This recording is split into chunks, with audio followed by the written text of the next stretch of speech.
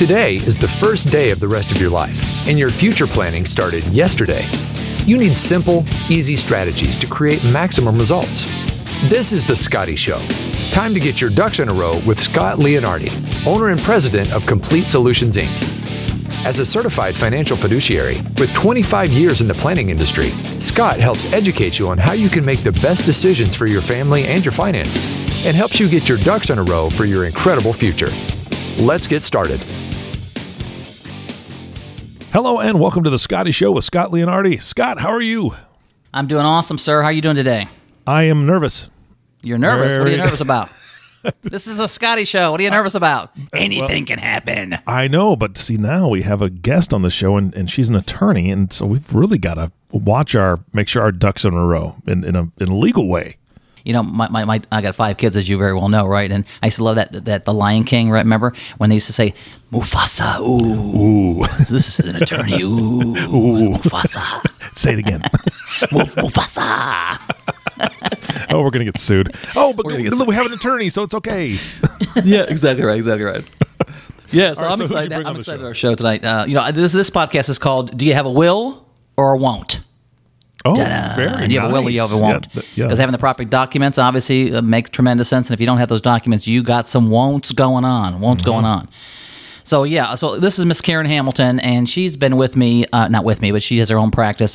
But we've actually done business together, I think, probably 25, 22 years, something like that. Long time. She's helped a lot of my clients. She has her own legal practice. And Karen, how long have you actually been practicing again? I've been a licensed attorney since 1995. So about 20. That's about 27 years. Yeah. Yes, pretty close when I started the whole insurance game. So that's exciting. We're on this call tonight because we're talking about basic estate planning documents, things you need, and that kind of stuff. But before we get started, Eric, I got to tell you this. I don't know if you ever heard of this before, but I was talking to Karen one day, and she was telling me what she was going to go do this weekend, and she told me, and I thought, what? I said, what are you going to do? She goes, I'm going curling. I'm like, oh yes, curling. What, I've curling? never done that. What the heck's curling? So totally she is want a to. professional. She's an amateur professional, state renowned curler. Right? Is that curling? Really? You call yourself a curler? Is that what? Yes, I'm a curler. I've been curling for 16 years. 16 years. I've represented the United States and Canada on a friendship tour where What? we toured Canada for 3 weeks. Wow. And I also have gone to club nationals and played in senior nationals, and we got the silver 1 year and bronze 1 year. Wow. That is awesome. Yeah, when she told me curling, I thought, hey, your hair looks fine, Karen. It doesn't need to be curly like mine. Right? So that's pretty exciting. So she's pretty unique, very smart, intelligent attorney, but also pretty cool, pretty unique. And she also works with dogs. She does dog trials. So what dogs do you kind of train? I run dog agility. I have a 13-year-old Jack Russell who's qualified for nationals this year, and a year-and-a-half-year-old puppy Parsons Russell who is just getting the hang of it.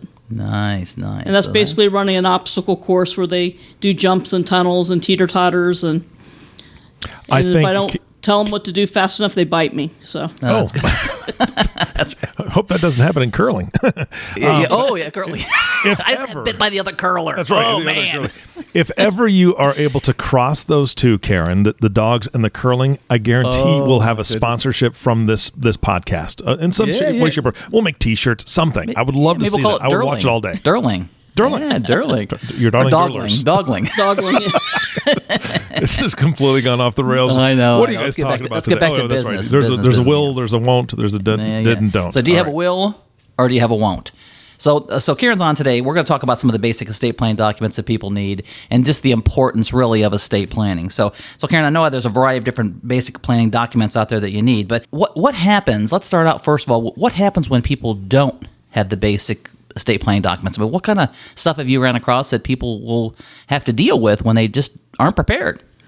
Well, a perfect example, Scott. Just recently, I had a client. I was in the middle of preparing a revocable trust for her. She told me when she came into my office, hey, this is really simple, and oh, by the way, I have stage 4 cancer. And we got a summary or a preview of her documents, and all of a sudden she started making it really confusing. And the goal of her will and trust was that she wanted her brother, who is on disability, to inherit her house. Well, she drug her feet and died the night before we were scheduled to sign her documents. Oh, man. So now her estate, because she didn't have a will, she had a don't, is going to be passed through Ohio intestate laws, and it's going to be divided 4 ways between all of her siblings. And she had a couple siblings who passed away before her, so their children are going to be standing in her shoes. So it's made a probate nightmare. Wow. And you brought up a word that I recently heard, intestate. So if you die without a will, you die intestate. Did I say that correct? Yeah. In the state of Ohio, under their law, the Ohio Revised Code decides how your assets are distributed versus how you wanted them distributed. So it's going to cause a major hang-up in this estate, and her goals are not going to be accomplished. Yeah, kind of a nightmare. Yeah, just having the proper documents in place obviously are crucial. We recently had a client that same situation. The daughter, she got very ill. She needed somebody to make some healthcare decisions for her, and of course her daughter steps in and says, "Well, I'm the daughter," and the doctor pretty much said, "Well, I'm sorry, but where's the document that says you can make this decision?" And the girl says, "Well, I'm the daughter." He said, that doesn't matter. We need the proper document to do that. So again, obviously it can cause nightmares not being prepared, that's for sure. So what are the basic estate planning documents that pretty much everybody over the age of 18 probably should have at least the basic documents, right? Yeah, exactly. And you mentioned, like your durable power of attorney for healthcare, where you name at least one. I advise 2 or 3 adults, normally your children or your spouse or significant other, that you trust to make medical decisions for you. In the event you can't, another one would be a living will if you don't want to be left on life support if you're in a terminal condition. The most important one, I think, for everyday living is a durable power of attorney for financial matters. And that's where you've named someone that you trust to make financial decisions for you and manage your money in the event you're incapacitated and you can't do that yourself. That's the most important document, because you have a client in the hospital and they need to pay their mortgage, they need to cash their pension check, they need to take care of their bills, and they can't do it from the hospital, and maybe they've had a stroke or they're in a, God forbid, a coma, and that no one's named that can sign their checks for them. Yeah, so financially that's tough, but right on the other side of the coin, man, you give a lot of power to somebody when you sign over what'd you call it? A general durable? A durable power of attorney for financial matters. So you give people a tremendous amount of power. So what could I do if I had I want a power of attorney over Eric? Hey. What could Scotty at the Scotty Show do if I had a durable power of attorney? What kind of options does that give me? Well, you can have a very broad powered one, which is normally if you're dealing with a spouse and your children, which gives them the power to manage your investments, your IRAs, deal with tax matters, as far as even to file. I've had it where the power of attorney has to file bankruptcy for their spouse or their parents. You can also do a limited power of attorney. You can say, I only want them to be able to manage my account at this bank. Oh, right. Okay. So you can have it as broad as you want or as narrow as you want. We normally make it only in the event you're legally incompetent. Okay. But if it's someone's older and they don't want to be declared incompetent, then we'll say, let's do it immediately. I know. And then as a safety net, I will name 2 people a lot of times so that there's a check and a balance. So one person has power of attorney, they can embezzle or skim from the top. But if it's 2 people and 2 people are looking at the books and writing the checks, you have less of a chance of theft from the estate. A little harder unless they're both crooks, right? Exactly. Little checks and balances. Yeah. Well, I didn't realize that you could actually do more of a limited power of attorney on just a specific thing, and then of course more of a broader for more usage. Yes. Yeah, I'll be darned. Now, you also mentioned something I thought was kind of interesting too. You said normally the person doesn't take over the power of attorney until somebody becomes incompetent. I'm sure there's some type of a medical process that incurs that, right? You can't just say Mom's I'm not nuts. incompetent, Scott. Eric's not incompetent. I want his money. There you go. Yeah, you have to have a statement of expert evaluation from 2 physicians that this person is not capable of making decisions or managing their affairs. Okay, well that kind of makes sense because, like I said, that sounds like one potentially powerful document. So you need your bills paid, but on the other hand, you got to try to protect your money. So. So it's basically 4 basic documents that pretty much everybody should need. Your basic will, your living will, your healthcare power of attorney, and then again that general durable power of attorney, which is really the financial. Would you call that a financial power of attorney? Yes. Yeah, good, excellent. So. Just for the listening audience, some people may really know what this is, some people may not. But what is a will? I mean, what is a basic will? If you die without a will, the state of Ohio writes it for you. But a basic will, people call me all the time, I want a basic will. But a will basically states who you want your estate to go, what your things to go to when you pass away. Who gets the house, who gets the car, or if you're just dividing everything between the 3 children. And also you name who you trust to be the executor or the administrator of the estate to make sure that all your bills are paid, and take care of all the legal affairs with the attorney normally helping you with the probate estate. So that's kind of the guy in charge or the girl in charge, right? Exactly. The head person in charge. Nice, good. But with the will, with whether you die intestate or you write your own will, it is a ticket to probate. You're guaranteed that your estate's going to have to go through the probate process before any assets are going to be distributed. And that normally is a 5 to 9 month process. Some probate estates take even longer if it's real complicated or someone's contesting the estate. Awesome. Well, we're going to talk about some other options than trying to go through probate here in just a little bit. But so really, you have a will, that's just a ticket to probate. Everything is going to go through probate, or most things are. And then that time process is, like you said, a 5 to 9 month type process. So during that time, delays occur, money costs occur, things like that, which is kind of crazy.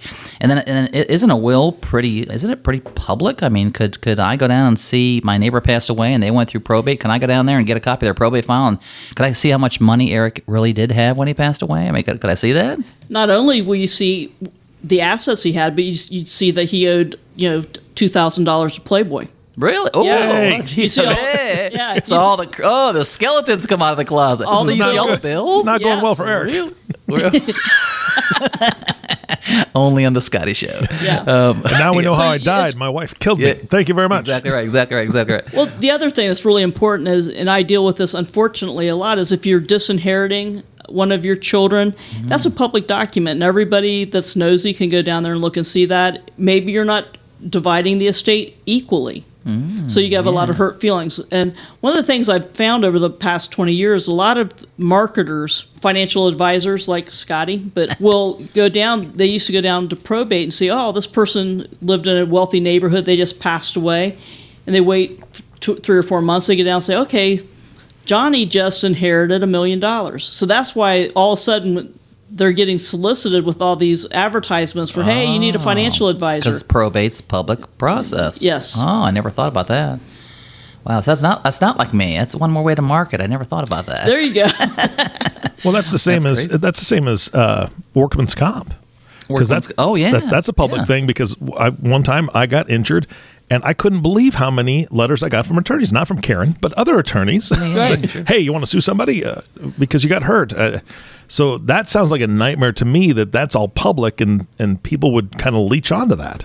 Yeah. Well, not only for salespeople, but like you said, is what Karen said a few minutes ago, which made sense. I mean, sometimes one of the kids borrow money from you throughout the year, so you think, well, when you pass away, that child's going to get less because I gave them money. So, but then all that stuff comes up in probate because who got what bills are paid, it's all part of the public process. Wow. And the other part of probate is that anybody, let's say you disinherited, a lot of times it's because they've failed to maintain a relationship. They haven't spoken to their parent or parents for 20, 30 years, so they're written out of the will. Well, with probate, they're given a statutory time limit where they can contest the will and cost the estate a lot of money because, hey, I'm left out. It's no skin off my nose. I'm going to battle you. I want something out of this estate. Wow. So somebody can be left out of probate and they're not going to get no inheritance at all, but they can still go back and try to contest that will. And it's going to cost the estate money to defend. Yeah. And I'm glad you brought that up because I was going to ask this thing. What's the average cost of probate? I mean, what is the average attorney's fees and process? I mean, I know it's different with every state's different, but what's the ballpark? I mean, would you? Every county in Ohio is different. Franklin County allows the attorney to bill by the hour, $300, $400 an hour. That can rack up a lot of fees. But AARP did a study a few years ago, and the average probate cost is usually around 7 to 9% of the estate. 7 to 9%? And that's total fees and all that kind of stuff. 7 to 9%. So again, I pass away. I don't think I have a big estate, but maybe my house is worth $250,000, and I got a $150,000 IRA, and then my wife's got one, and it got some savings. Next thing you know, we got $500,000-$600,000. So you're saying me 7 to 9% approximately could be. And it may be less. I do know, like a Franklin County average is around 7%. Yeah. Eaton, Ohio, I probated a estate several years ago, and they actually had a chart. this is what you can bill for each up to this amount. So that kept it around 5.5%. Okay, so pretty broad spread. But even that, even 5% of your estate, I mean, that could be a pretty good sized chunk of money just to move your assets onto your kids. And the reality of it is the executor really does most of the work for the attorney. They have to chase down the assets. They have to chase down the bills. They have to write the checks. The attorney's just shuffling the paperwork. Attorney just gets the money, huh? Exactly. Hey, I need to become an attorney yet. Yeah. Awesome. Well, that's good. Well, one other thing too that I've heard this, and several clients have asked me about, talked about a DNR. So DNR. So do you prepare like a DNR prior to you need it, or is that kind of a at need document? Is that part of these processes, or? No, a do not resuscitate order is what a DNR is, and that's actually something you would get from your physician. Oh, okay. But in your healthcare power of attorney, in your living will, you would be stating, I don't want to be left on life support. I don't want, a living will is basically we're saying, I don't want to be left on life support. If I'm in a terminal condition, I don't want, my brain frozen until you find a cure. I don't want to be left on that feeding tube even though been in a coma for 3 months. So the living will allows your wishes to be followed. And if you don't have a living will, there's several cases that have been around in the past 10 years. The one in Florida, Karen. What was that girl? What was the lady's name? Shivo? Yeah. Where the parents wanted her left on life support. The husband, she'd been in a coma for several months, was basically brain dead. He wanted to remove her from life support, and it got into a huge legal battle. And it was public, and it wasn't pretty. Yeah, thousands and thousands and thousands of dollars. So then, if you have a living will and that's all together, then do you really need a DNR, or is that just an extra form that you really get from the doctor? I get this that point. It's an extra form you get from the doctor. There's one in Columbus is in the paper. This guy did not want. He'd had several heart attacks. He did not want to be resuscitated, and he had DNR tattooed on his chest. Really? So he had a heart attack. The paramedics go, they rip open his shirt to hit the paddles, and they saw that, and they put him away. Really? Yeah. I'll be darned. So that's a bit extreme, but yeah, if you don't want that extra measure taken, if you said, okay, if I go, I don't jumpstart my heart. Yeah. That's what you need something from your doctor. Do the extra form, but usually the doctor can provide you with that DNR. Okay, awesome. Okay, well, I know we spent a decent amount of time talking about just the basic estate planning documents. And again, I always tell people, listen, you have to have your basic estate planning documents. And here's a key, and Karen just kind of reiterated this, that the whole purpose of that will is to give your stuff away to the people you want it to go to. And I always tell people, listen, I don't care if you have a lot of stuff, a little bit of stuff, great stuff, or crappy stuff. Whose stuff is it? Your stuff, right? And so you want to decide where that stuff goes, not let the government decide where that goes. So basic estate planning documents obviously are pretty mandatory. So let's just talk. We just have a few more minutes left on the podcast here, but somebody wants to avoid probate. There's like another step. There's a whole variety of different trusts out there, but there's probably one of the most common trusts that are used. And so what's the next step if somebody wants to avoid probate, maybe have a little more control? What would we use then? My favorite tool is a revocable living trust. And trust is the key word in that, and that's where your assets are transferred while you're living into a trust, which is recognized as a legal entity. So anything with a deed, a title, or an account number is now owned by the trust or transfers on death to the trust.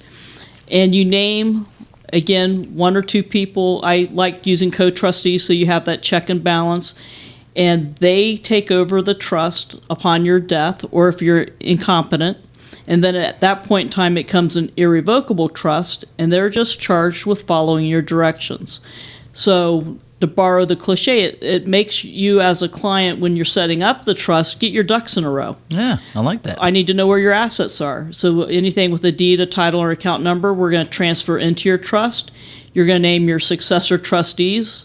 Normally it's your children, or if you have someone in the family who's an accountant or an attorney who is going to be charged with collecting your assets, paying all your last bills when you pass away, and then following your wishes, and it's all done outside of the court. So that's why it's key that you have someone that's trustworthy, and that's why I usually like to use co-trustees so that there's a check and a balance, and they can share the work, and it's done all without attorney's fees. It's not taken through the probate court. So you spend a little bit more up front and get the trust created, but at the end, we're not going through probate. So that's kind of nice. So if we don't go through probate, then would you say a revocable living trust is a lot more private then? It's very private. It's not published with the court. It's settled rather quickly. As with medical bills and stuff, it may take 2 or 3 months to get all the final bills in. But I have an estate I'm working right now where we've got like $1.5 million. We've distributed 60% of it.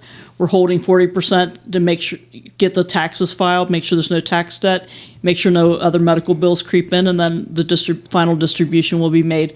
No court involved at all, and just I think the only fee was getting an accountant to do the final taxes. Final tax return. So I like that. No court involved. So yeah. So quicker, some more streamlined. I mean, a little bit more control. Now, just one quick thing too. You said revocable living trust. And I know there's a whole variety of other trusts out there, but some people are worried. Well, if I do start a trust, I can't touch the money. Revocable, in essence, means what? That the client can spend everything, buy more stuff. They are completely allowed to use any of that while they are alive. Is that correct? Exactly. It's okay. Revocable trust. Anything they can touch, their creditors can touch, so it doesn't protect them from a nursing home. That's a very key element that some people misunderstand.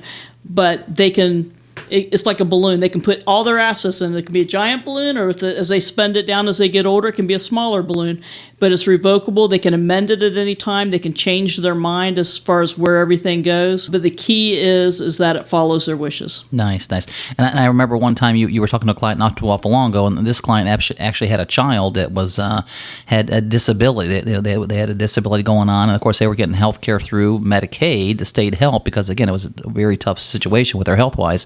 Now that was a good reason. I know you remember talking to them specifically about a trust, because now all of a sudden if they get a big lump sum of money when they pass away, they could lose all those benefits. So can you do some kind of controlling beyond the grave with some of the money, can't you? I mean, exactly. It's you customize it in that you set up a special needs trust within that trust. So you name a trustee who's going to be in charge of managing that disabled beneficiaries' assets. They're going to take into consideration all the benefits they're getting through Social Security, disability, or whatever, and then they're going to give them any extra money that they can without disqualifying them from their benefits. And then the provision would hold where those assets go when that disabled child passes away. You can also create a spendthrift trust. Let's say you have a child who's not disabled, but let's say they have a gambling problem, drug problems, and you don't want to disinherit them because you love them, but you don't want them to snort all their inheritance up their nose. Yeah, so you're going to say, okay, your money's going into a spendthrift trust, and the trustee is going to give you a monthly allowance, whether we're going to pay your rent and your utilities, but we're not giving you any other money, or we're going to give you, I have a spendthrift trust that I helped set up where the son's getting $1,500 a month. The trust will last him about another 30 years, and then wow, that's kind of cool. So it's providing him a lifetime of income, but he can't bust into the principal. That's great. Well, I got 5 kids, and I probably got 2 of them that are already looking at new Corvettes just in case Daddy goes. How you feeling today, Dad? Not too bad. Oh, I go check out the Corvette. Yeah.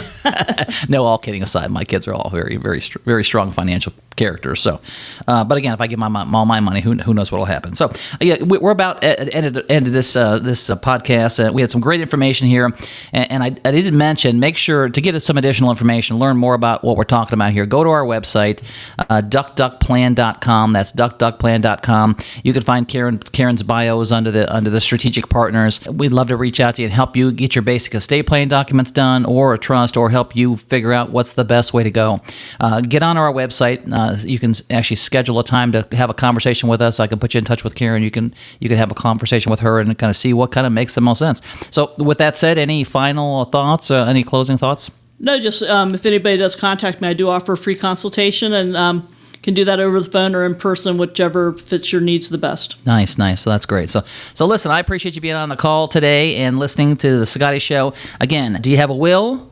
If you don't, you gotta won't. All right, Scott, not so fast. Here's the thing. I'm not letting Karen off the hook that easily. Karen, that story really intrigued me earlier, that you were saying that the woman that was planning to sign documents with you, she died the day before. Now, I'm assuming that everything has to go to probate in that case. Are you able to be a witness to her wants? The things that she wanted to do, things that you guys had worked hard in putting in place, does the court take that into consideration at all just because of the timing of it? Or good question. Not that I know of. Yeah, that's what I was afraid of. But that's scary. That's scary that just that one day made all that difference. So again, I'm just going to reiterate that planning is the key. Scott, you already gave your information, and Karen, we got information on the website. So I just want to say thank you so much for being here. Scott, thank you for hosting this and bringing this education to the audience. And of course, audience, the last thank you always goes to you. Thank you so much for tuning in and listening to The Scotty Show with Scott Leonardi. If you have not subscribed to the podcast yet, please click the subscribe now button below. This way, when Scott comes out with a new podcast, it'll show up directly on your listening device. This makes it really easy to share these podcasts with your friends and family. And if you've got a friend or family member that doesn't have a will, please share this with them. I mean, they've got to know. Again, thanks for listening today. For everyone at Complete Solutions, this is Eric Johnson reminding you it's time to get your ducks in a row. Thank you for listening to The Scotty Show. Remember, today is the first day of the rest of your life. Live life like it's your job. Click the subscribe button below to be notified when new episodes become available. The information covered and posted represents the views and opinions of the guest and does not necessarily represent the views or opinions of Complete Solutions, Inc. The content has been made available for informational and educational purposes only. The content is not intended to be a substitute for professional investing advice, tax advice, or legal advice. Always seek the advice of your financial advisor or other qualified financial service provider with any questions you may have regarding your investment planning.